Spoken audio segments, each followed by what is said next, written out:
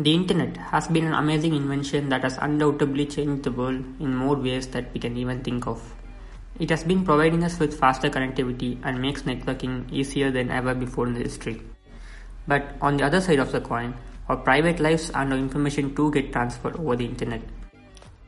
Recorded for 8th of February, Safer Internet Day is a day that we revisit our habits and routines of our online life, thus making sure that we are always safe and private. By the way, this podcast is taken through by myself, Toastmaster Anand Karthik.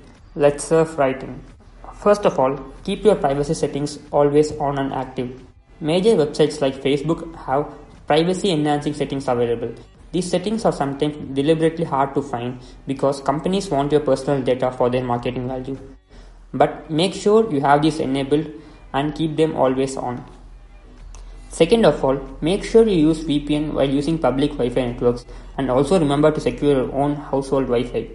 When it comes to VPNs, you can either pay for them if you want the tightest security or just use the free ones, which too will protect you to some extent. And now comes the third.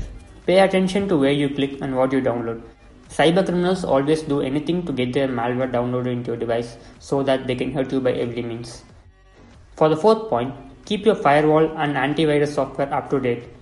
And for the last but not the least, be careful of who you make friends with and what you post on your social media. Remember, you are always more responsible to your privacy than any other technology protecting you, so be responsible. So always keep your distance from the people who you don't know that well.